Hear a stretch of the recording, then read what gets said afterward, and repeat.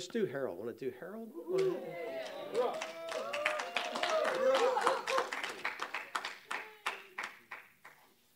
So one of the joys with Harold is he always stretches us. He always pushes us a little bit further than where we want to go.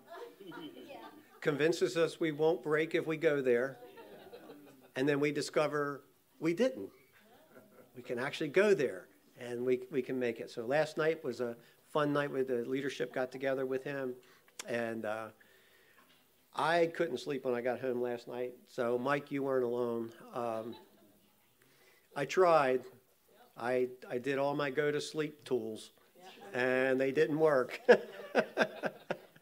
But it's good having Harold back in the house. It's just, you know, for us as a community, Harold and I first met, and then he was introduced to the house in '95. He goes back that far with us. And that he has been a voice in this community all along, both in what he's spoken in front of us, the books we've read, all the various things. He's just been instrumental in this community being the community that it is. So, Harold, I thank you. I thank you for your willingness to put up with us. I am sure that there were times that you came, you were here, and you left, and you scratched your head and went, "Dear Jesus, you're going to have to help them boys." I don't know what's going on right now, but with that all being said, Harold, Linda, and here's the mic. Thank you. Perfect. Yes, at worship, I whispered to Linda, "Please, will you worship? Will you teach and minister with me?" So at the last minute, I get direction, and so we are going to minister together. But I'm actually going to have us sit on stools, if that would be okay. There's two stools up here. Thank you, bro. Okay. We're going to move those stools down here. Somehow it helps when we're teaching together to sit on stools. I can't hit you. You're too That far helps away. too. That helps. Hold on, I'll sit over here. Okay. It also keeps me from, because I get excited and I want to jump up and share things, but it keeps us much more talking to each other. I can see over the hood. And we did a show for the Middle East, for Muslim world, for several years, where we just read through the New Testament, read a verse, talk about it, read a verse, talk about it. During that time, it's one of the most blessed times that we've had, going through every day, 5 days a week, verses together for the Muslim people. And so we're going to start at Romans chapter 5, if you have a Bible. And shared with Romans a little bit earlier, and I know there were Gospels and then Acts and then Romans, and then there were the letters. Yes. And I really didn't realize that Romans was a letter, because in my mind it didn't start out, "Dear Thessalonians, dear brothers," and it wasn't short and sweet, right? It was a pretty meaty. It is. And then, so when I got home, I kind of read it, and it says, "Paul, a bondservant of Christ Jesus, called an apostle, set apart for the gospel of God, which he promised beforehand through his prophets in the Holy Scripture," I got to do my finger, "concerning his son, who was born," see, it didn't sound much like a letter yet. He's taken a long time saying who he is, that, you know. And then it says, then it goes to somebody, and it goes to Romans, and Romans was an empire, or Romans was a country at that time? No, it was an empire. So the emperor lived in the city of Rome, Roman Empire, all of southern Europe, northern Africa, and some of the Middle East. And had Paul been to Rome? He lived in Rome. He, in Jerusalem, was accused of being a traitor to Roman Empire. So he was hauled by soldiers to the city of Rome, and he was waiting for an appearance before the Caesar at that point. But in the year 64, he was put to death. So he was in prison, we don't know, but about 3 years. And prison there was a little bit different than prison today? Yeah, so it was an open cell. They only closed the doors at night. He had free access to go out and talk to people. And so it was a different kind of imprisonment, because they knew you don't flee that prison. The Romans had put such fear in the prisoners that they would come home to the prison every night because it was torture to ever flee the prison. So he was in the, that type of prison where he could have guests all day long and preach all day long. And most of the soldiers he would be sharing the gospel with too. So how is Romans, the book, because it's longer than the It little is. bit letters at the end. You know, if anybody feels like we should stand up while the word's being preached, feel free to stand up, okay? Yeah. I just want to make sure we've touched bases with you. We're just kind of going to our house and talking, right? Yes. So I'm not concerned, that is the wrong word. I'm in my mind trying to understand why Paul wrote this long book compared to a letter. What was in his heart? Was he there, more present in the church there? Or was he more involved as an apostle than places where he visited? So he had not been there previous to going to prison there, but he had sent emissaries there to represent him. And he had a lot of people who knew him. When he was being taken to Rome, the Christians came out to meet him, a large crowd of Christians. So he was well known, even though it was his first time that he was being taken to the prison, first time in Rome. So now this is a letter. Yep. So at this point, it's not what he preached then. No, they usually had a scribe, so he was probably speaking this to a scribe. Okay. And we kind of think that because in the book of Galatians, he refers to his difficulty in seeing and writing. It implies that he had a difficult time writing. Okay. So, Thank you. yes, now we get a background for it. I have a little bit more information.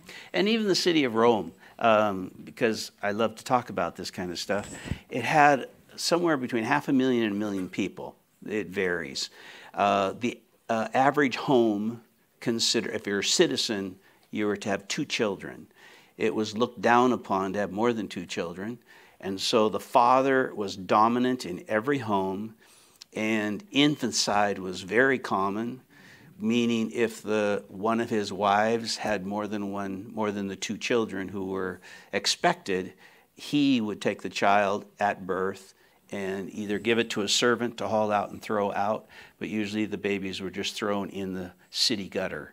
But that was common. It would have been common every day to see babies in the gutters of Rome. So that's pretty drastic, not very Christian-like. Yep. So what were Romans into? Who were their gods? Where did they get all this culture? Yeah, culture. So it was the Greek Empire before the Roman Empire. The Greek Empire believed in all kinds of gods: Zeus, Poseidon, Mars, all Venus. There's multiple gods. There were 12 dominant ones, but the common people had many more gods.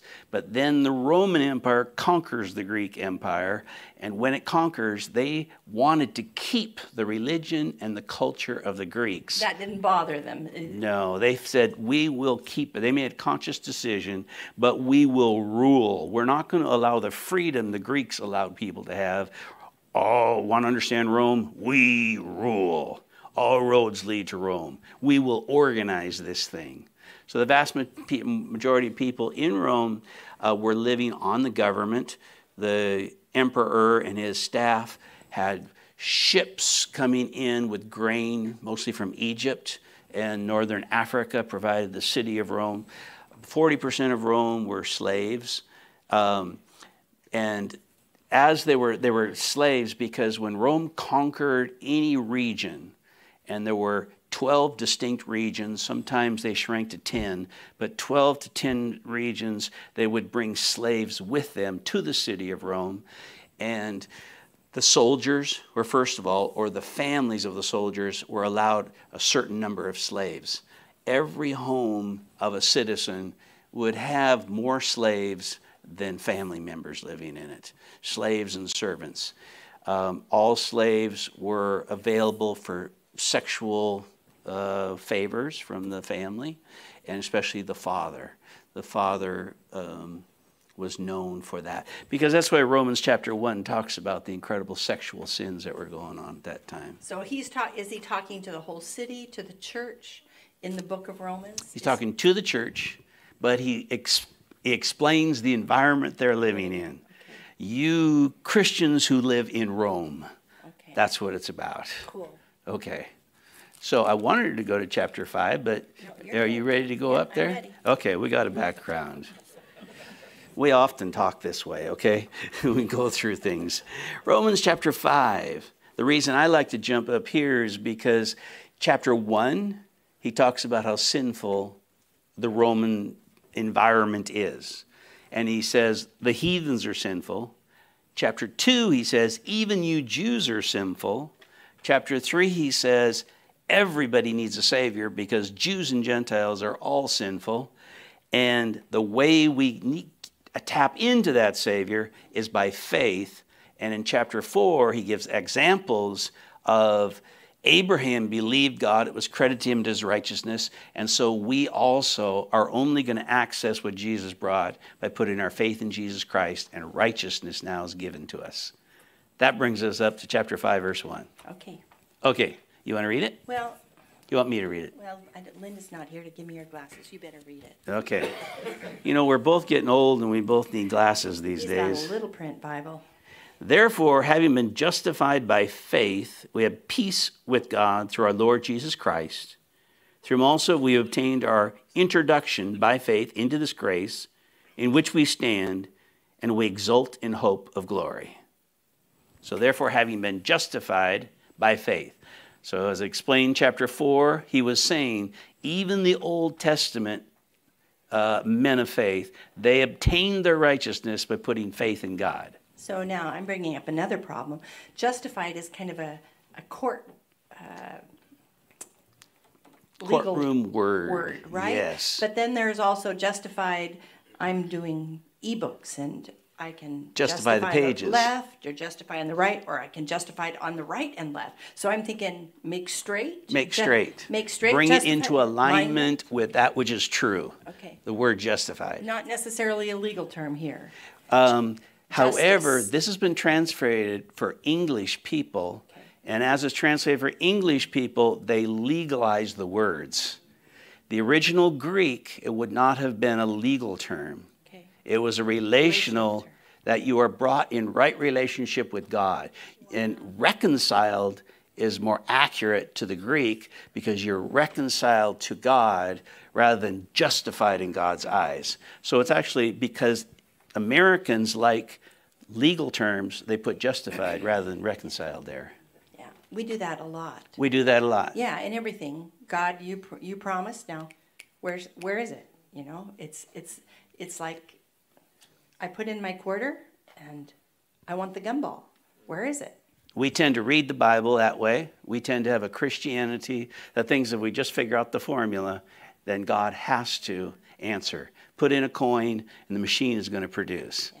And it's not written in that terminology, but we read it in that terminology, and some of the words have been translated that way. So I have an example of that.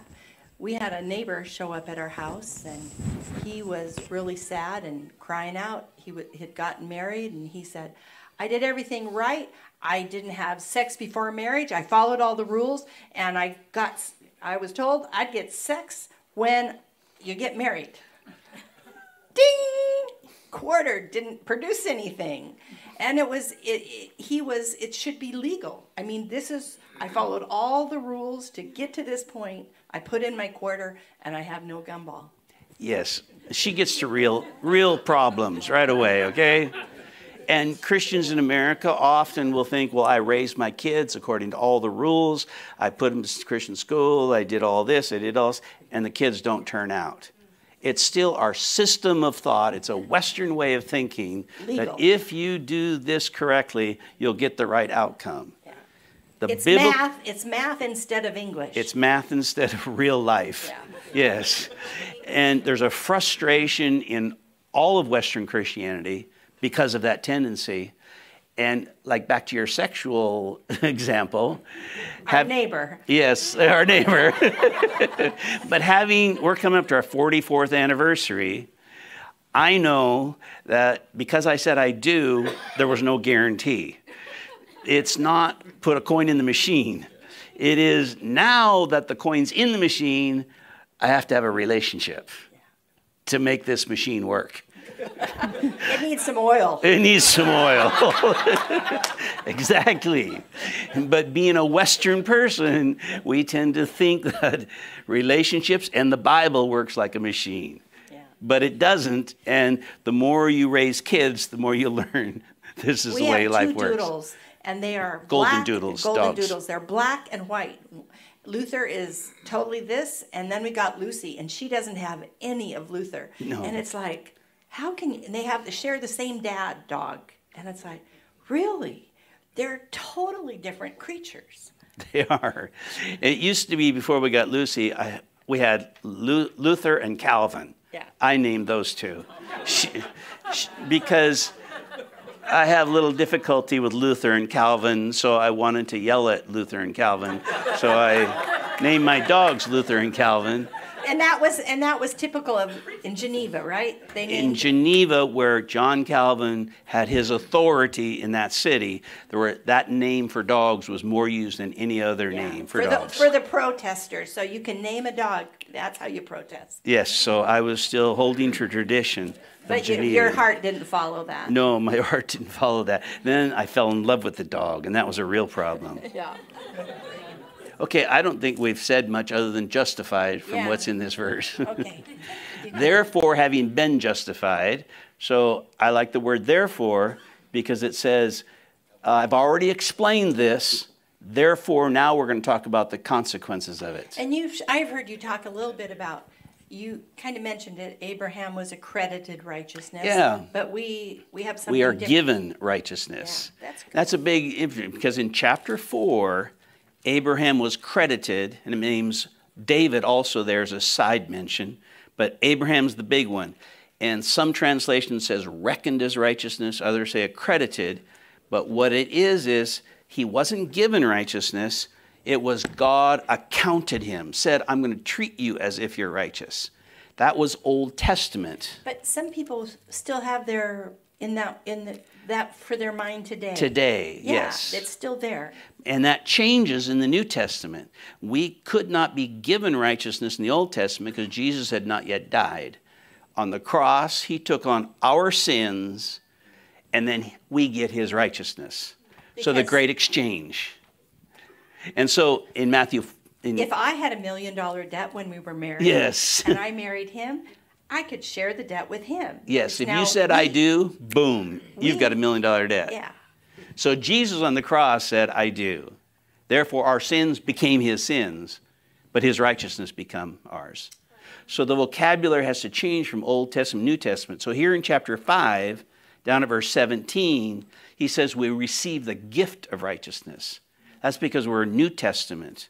We receive his righteousness. It's literally within us. Also in Romans chapter 8, verse 10 and 11, he describes we've been given a spirit, and the spirit is alive because of righteousness. So now you got to talk about the promise. Okay, so there's 4 promises in the covenant. So it was spoken through Isaiah, Ezekiel, and Jeremiah, all 3 of them. But every time the promises of the covenant that would be made through Jesus are worded, they're worded differently. So Ezekiel talks about 3 times he names what the covenant that comes through Jesus is. Jeremiah does it several times. Isaiah does it several times. So if you put them all together, you can draw out of them 4 promises. Number 1, I'll remember your sins no more. That's the one everybody knows. Number 2, I'll give you a new heart. Number 3, I'll give you a new spirit, which is righteous. And number 4, I'll give you the Holy Spirit, which will cause you to walk in my ways. So these are the 4 promises of the new covenant that were promised in the Old Testament. You can also get that out of Hebrews chapter 8 because it also describes the promise of the new covenant in chapter 8 of Hebrews. So what's your name? What's his name?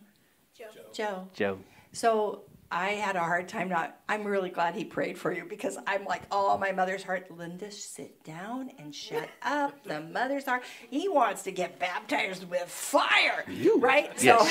So, I was like, he wants a dip. So we met with a pastor. Yeah. I'm trying to think of his name. I don't know which one. Sorry. We have met with a pastor. Longview. Longview, Oregon. Yes, Jeff. Washington. Jeff is on the West Coast. We were driving through. Hey, Jeff, you want to do lunch? We meet with him. We've been to his church several times, and but we're kind of catching up relationally with COVID. You drive through, you talk to everybody, and he said he heard of some guy having baptism in fire on the East Coast, in South Carolina. Right? Yeah.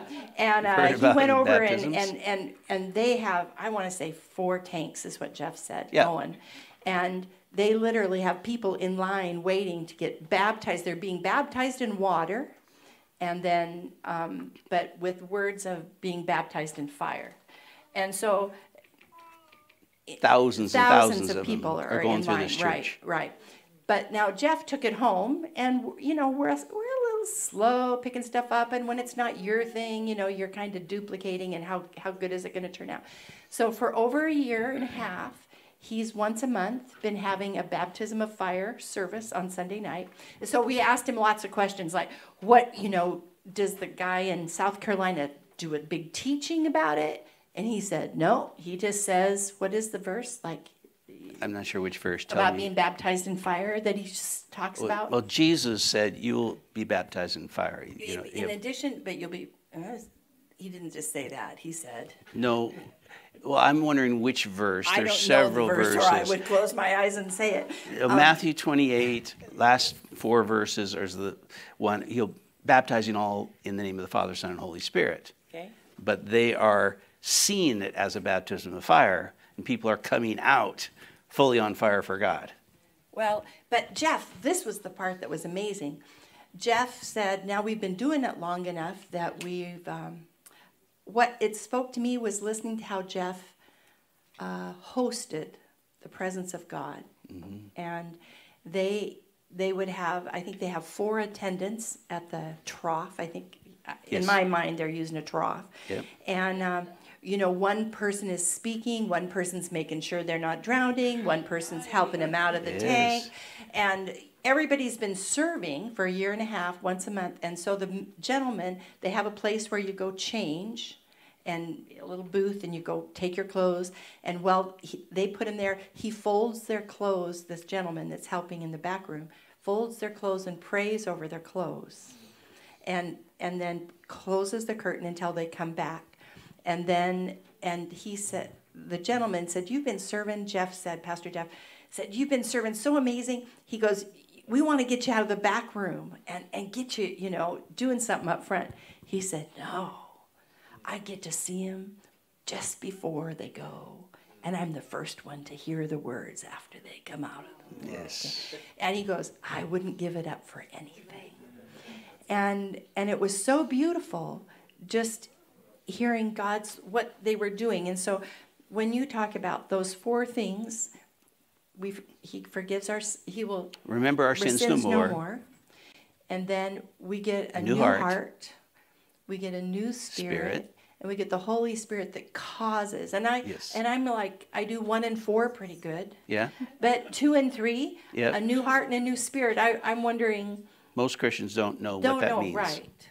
So the new heart. When I think of them, I think that could be a baptism of fire thing, to get a new heart. Yes. Because we're usually baptized. Yep.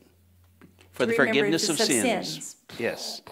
Right? Yes, and most Christians only know number 1 of the promises. Okay. So the heart, actually, the new heart, most Christians in our culture don't even know you get a new heart. They still think their heart is totally wicked.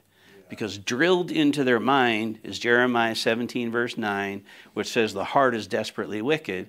And that verse has been repeated so many millions of times, Christians can't even get it in their head that when they got born again, they got a brand new heart.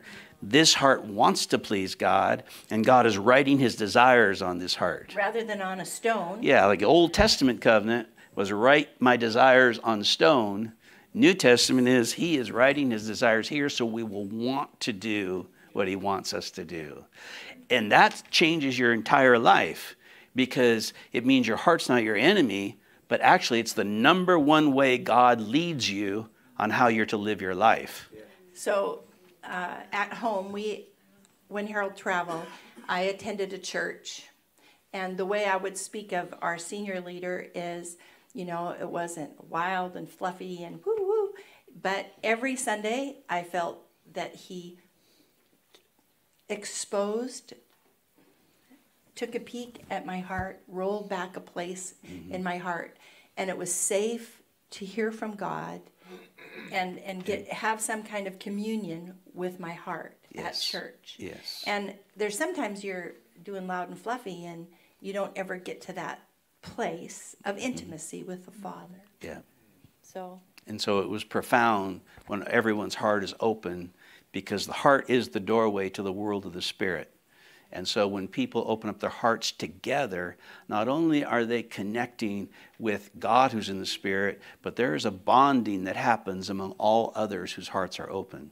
This is how the body of Christ literally be melted together, is by the exposing of people's hearts. So we get a new heart and then we get a new spirit. What Yes. What happened to our old spirit? Okay. Do we have a spirit? So we understand that God breathed into Adam breath into his physical body. Clay. Okay, into, yes, it's I know the answer. turned, it can be translated as clay or dust from the earth. He formed Adam. And when God's breath came to into it. that Stuff. when it went zing, Zing. then you got a living soul. The soul came into existence. That's really cool. So the spirit came from God, the stuff of the earth formed the body, and when they had contact, the soul comes into existence. So the spirit was already existing in God, but the soul comes into existence. So like Psalm says, within my mother's womb thou did form me. There's other verses that talk about the soul coming into existence at that time. So then the spiritual substance is passed through the generational lines. So DNA and the spiritual stuff, I like to call it the spark of life, goes from mom and dad to the baby, and in the womb of mom, the soul comes into existence. So where's that God stuff? Where you said the We soul see- and the body. So We see the spirit, the breath, the spirit and breath are the same word. okay. Now, with the DNA, goes on to the new baby, the conception within DNA mom. is body stuff. DNA is the code written in the cell of the sperm and the egg. DNA, the information to form you is in the DNA.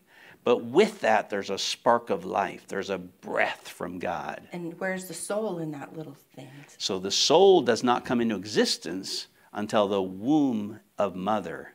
So when the physical and the spiritual come in contact, just like with Adam, Okay. it also happens within mom. Okay. A creation happens. Now, then it goes on to the next generation. The only exception to that was Jesus Christ. New spiritual substance was breathed into the Virgin Mary.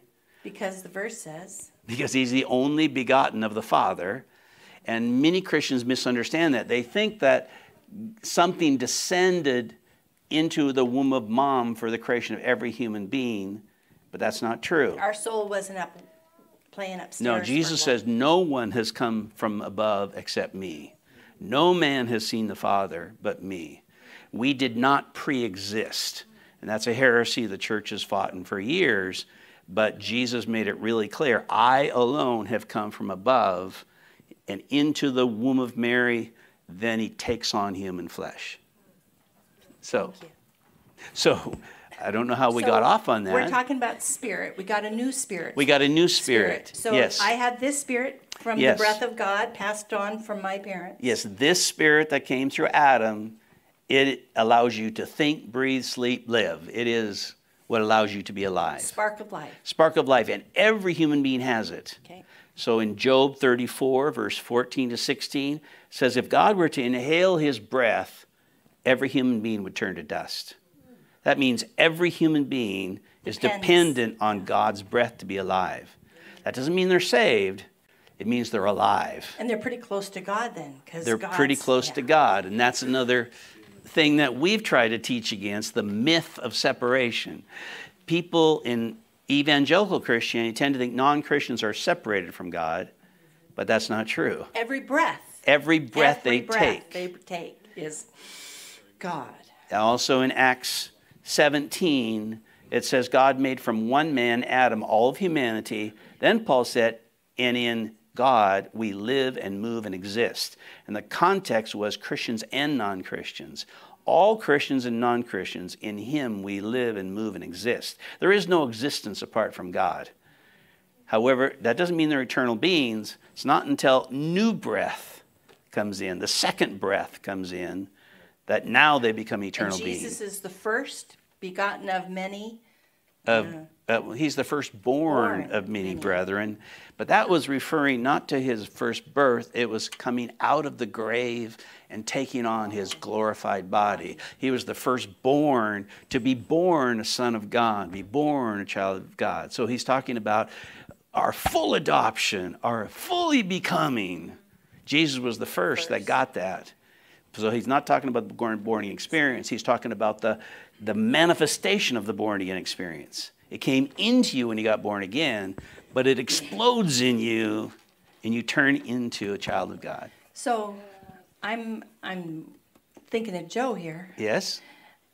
Back to Joe. Yes. To Joe. Okay. So the word was amazing, fruit and roots. That was pretty powerful. Yeah. And that's what we did to our willow trees. We had to put some stuff in the ground that killed the roots. Yep. It took 2 or 3 years before the Roundup tree did it. Yeah, before the tree started to look dead. Yes. Right? But it took a while. It took a while. And so in that process, Romans kind of talks about that process of that period of how things become new. Yes. So I would go to Romans chapter 8, where there it talks about, I'll read the 2 verses, verse 10 and 11. It says in chapter 8, verse 10, if Christ is in you, though the body is dead because of sin, yet the spirit is alive because of righteousness. So if Christ is in you, that means if you're a Christian, even though your body is dead, and it's not saying physically dead in that sense. In chapter 7, he was talking about death is at work in your body. So the word death has a different definition than Americans think. We tend to think death is when you lose life and you're put in the grave, where the word death is the opposite of life to Jewish people. And life is a process, not an act, not an instantaneous event. Yeah. Death is a process, not an event in biblical thought. Therefore, we know what life is. Life is abundance, it's happiness, it's joy, it's vitality. Death is the opposite in Hebraic thought. It is sin and shame and guilt and oppression. It's all of that yucky stuff is death in biblical thought. So in chapter 6, it says the wages of sin is death. He wasn't saying the wages of sin is to be put into the grave. He was saying, no, the wages of sin is guilt and shame and sickness and poverty. And yes, it ends in being put in the grave, but death is a process which ends in being put in the grave. So, and Adam and Eve sinned. They did not die as an event. They started experiencing shame and guilt and all of that other stuff. Where they wanted to hide. Where they want to die, and then wanted to hide. Wanted to hide. That's good too. But it ended in being turned into dust. So they started a process of death when they ate of the forbidden fruit. So now back here, the body is dead. That means the body is suffering under death. The body is experiencing. It's like a storm when it rains. Yes. We're all under the rain. We get wet. We're all under the rain. But even if my body is under the rain, under the guilt and shame and all of that, the spirit is alive because of righteousness. If you're a Christian, the inner person is alive just because you've received Jesus. Okay. But now, Verse 11, but if the spirit of him who raised Jesus from the dead dwells in you. So the Spirit of God, Yes. the him is God. Because he raised Jesus from the dead. Yeah. And I don't know. That bugged me at Easter. I was like, Jesus is like this conquering guy, and he busted out of the grave. And I'm like, he didn't. No. It says God went in and raised up Jesus. Yeah. Yes. I mean, he didn't raise himself up. no. There's several verses that say we God. sang a song, and I was going, no. Yeah. Most often when you're in a worship service, there's always a line that's hard to sing. Yeah. Somewhere there's some bad theology in there. Yeah. And somebody said, Yes. said something about theology, and not in a happy context. Right. And so because most theology is bad. No, it's bad. But would Yes. you define the word theology? So study of God. That's what it means. Period. That's not bad. That's not bad. But And the way it's everybody- taught in in seminaries is not good. It's not So, good. but we all have a theology because we're all living out God stuff, Yes, right? we all have a theology. We might not know the word, but we're all doing everybody it. has theology. Yeah, It's just good or bad. yeah. Yeah. Harold, Yep. Before, I don't have a mic, but before you, no, I don't want one. Before you go, can you jump back to Jeremiah Yes. and give the proper, Theology. well, no, but the proper translation that the heart is not deceitfully wicked? Yes. That's not what So Jeremiah 17, verse 9, while you're referring to it, the heart is more deceitful than all else. Well, the King James even words it worse than what I'm reading from New American Standard. And that's something important to know about the King James. King James He was is a harsher. real guy. He was a real guy. He was a real king. Yep. And he didn't like the Rome He people. He became Well, he didn't. John Calvin's Bible was the most popular Bible in England, called the Geneva Bible. And John Calvin, in the margins of his Bible, wrote notes that encouraged rebellion to the king. So John Calvin lived in Geneva, Switzerland, but England is where the King James lived, and he was breaking away from Roman Catholicism. He wanted the church organized under him.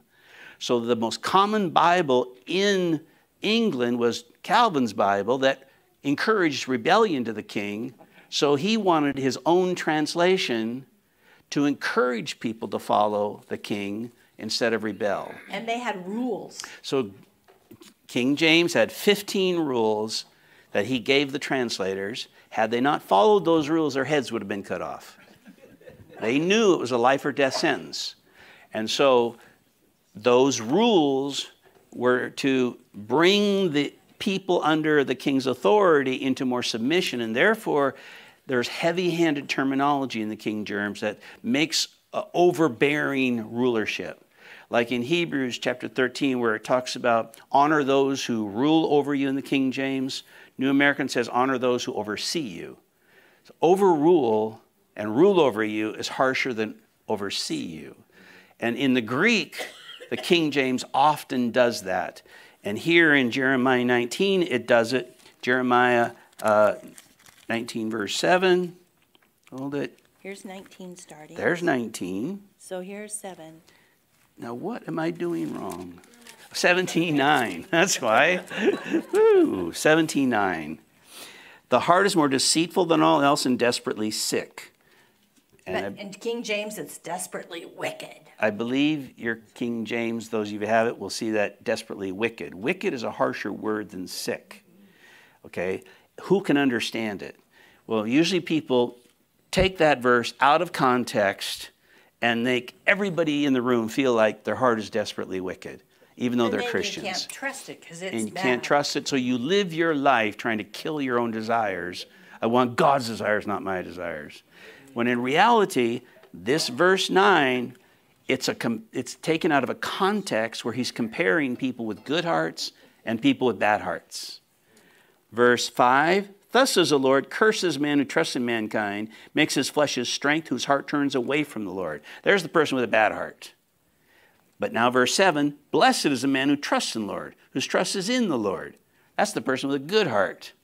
So it's a comparison saying there's some people with bad hearts, some with good hearts, but verse 9 says, but everybody's heart's deceitful. You can deceive yourself about your own heart.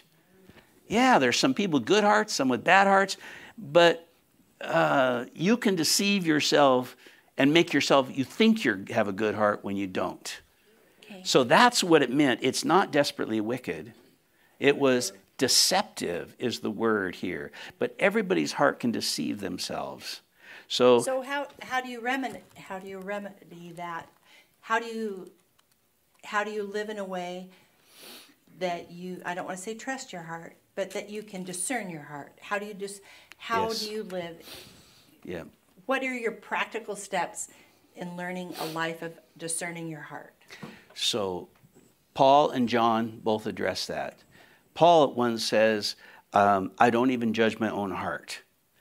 And it's in the context of it's so difficult to become self-examining that you will just get lost in the confusion of it. Where John was talking about it, that God knows our hearts, but it was in the context that we can't really know our own heart.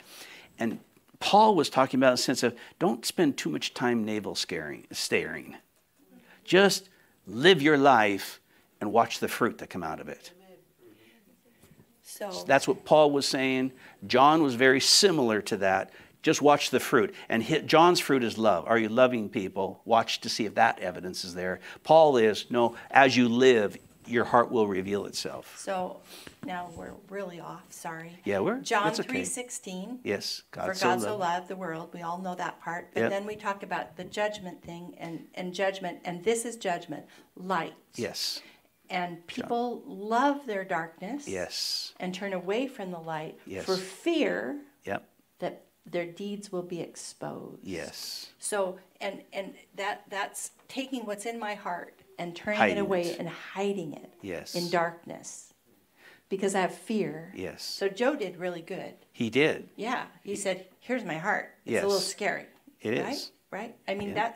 that's the kind of what I say usually when you talk about that judgment thing in John 3. Yeah.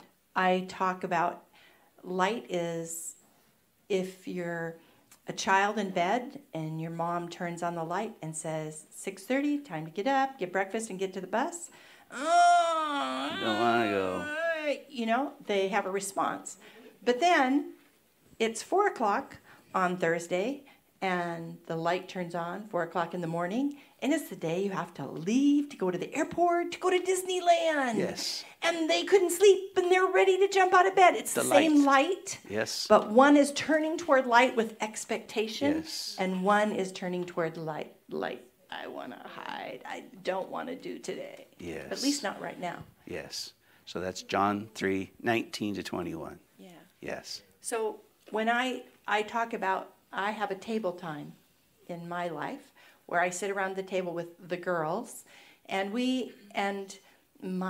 I won't tell you what I worry about. I have a hard time when I'm traveling and going, and it's like, how do I get back on my regular sleep schedule? And I sleep a little bit better when I get home with just a tiny sip, not a big cup, a big NyQuil, okay? And but I stay asleep and I get more rested. So they ask me, and so when that doesn't work and I start to panic and I'm not on my regular schedule yet, it's 2 in the morning, I'm awake now, or it's, 2 o'clock in the morning, I still can't sleep now. Sometimes when we travel, you just get off the little normal thing. Yeah. And so Jennifer asked me, when we go around the table, she'll say, Linda, how are you sleeping? And I have to say, I use NyQuil. well, no, but she knows that my heart is not to have to be subsidized by a drug in order to do something natural. That would be the best way to say it. So she asked me how I'm doing in that process, how I'm feeling about it. Every Thursday, how are you sleeping, Linda? Because she knows that's my... Yeah. That, well,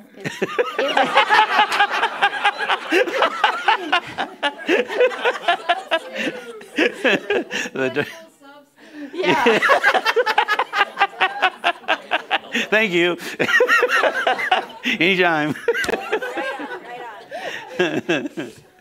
Yeah. Yes. But so I have chosen in my life to obviously live in a glass house rather than protect my. I want to be in the practice of living in a glass house and being transparent rather than hiding my darkness and my shame. Because when I see light, I'm wanting to turn to it. I don't want to hide from it. So. Yes. That's so good. And so, kind of, we're going to have to wrap up here. Yeah. Is it? Yeah, it's lunchtime. Our stomachs are growling. We could go on for hours. Okay. In 1 John, I think about this exposing thing. And when John says, if we confess our sins, God is right, he will forgive us, and he's right, and he'll cleanse us from all unrighteousness. But then it says, and the blood of Jesus will cleanse us from all sin. I want to put that in the context of you, like you do with the ladies. When you confess, the word confess. Is agree with. Agree with. Con is with, fess is agree. If you agree with God, what he thinks about this, I'm going to think about this. If you agree with it, God forgives and removes it. But it's the blood of Jesus that cleanses us. And in the context of the body of Christ, it's that which you are partaking of each other, the body of Christ. Your ladies at the table. We have communion. You have communion. And it's, yes, God has forgiven you, but what is the process of cleansing? How is it that unrighteousness gets removed? It is by the blood in the living body of Christ that when you open up your heart to people, you expose it and you say, this is what I'm wrestling with. It is that which cleanses us. There's literally something circulating among you ladies that is causing a circulation of healthy blood to make it easier from that moment forward. So to see it as a literal thing that God, yes, there's this thing going, but there's also literally in the body of Christ, the blood of Jesus cleansing us by confessing, by opening up. And it's powerful. Yeah. Yes. You need a little group too someday. Is that the moral we get out of all this? You have me. You have me. I do have you. It's scary.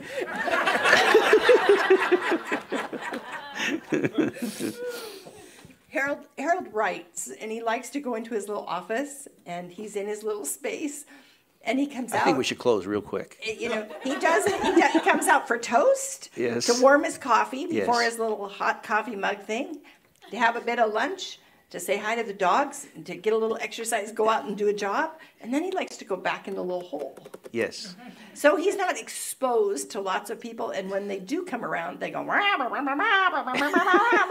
So Harold doesn't even have a time to talk. You know, it's pretty rare. She calls my computer the other woman. Yeah. Take him out to lunch.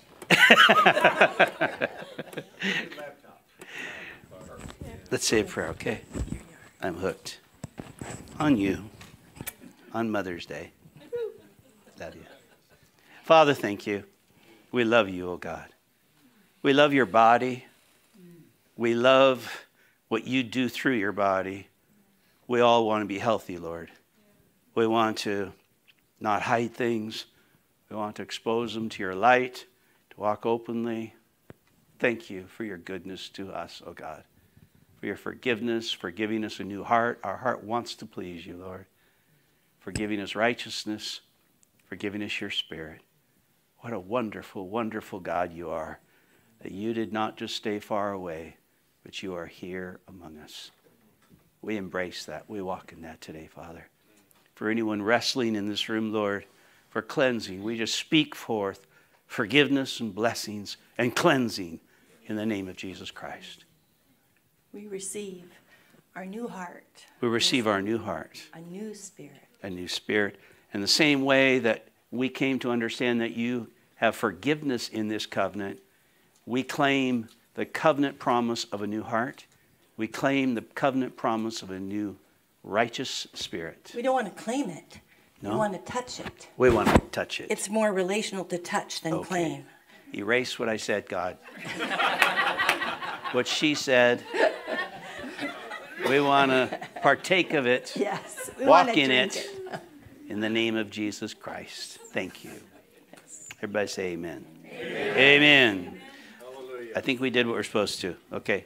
Okay. I'm going to give back to you, bro.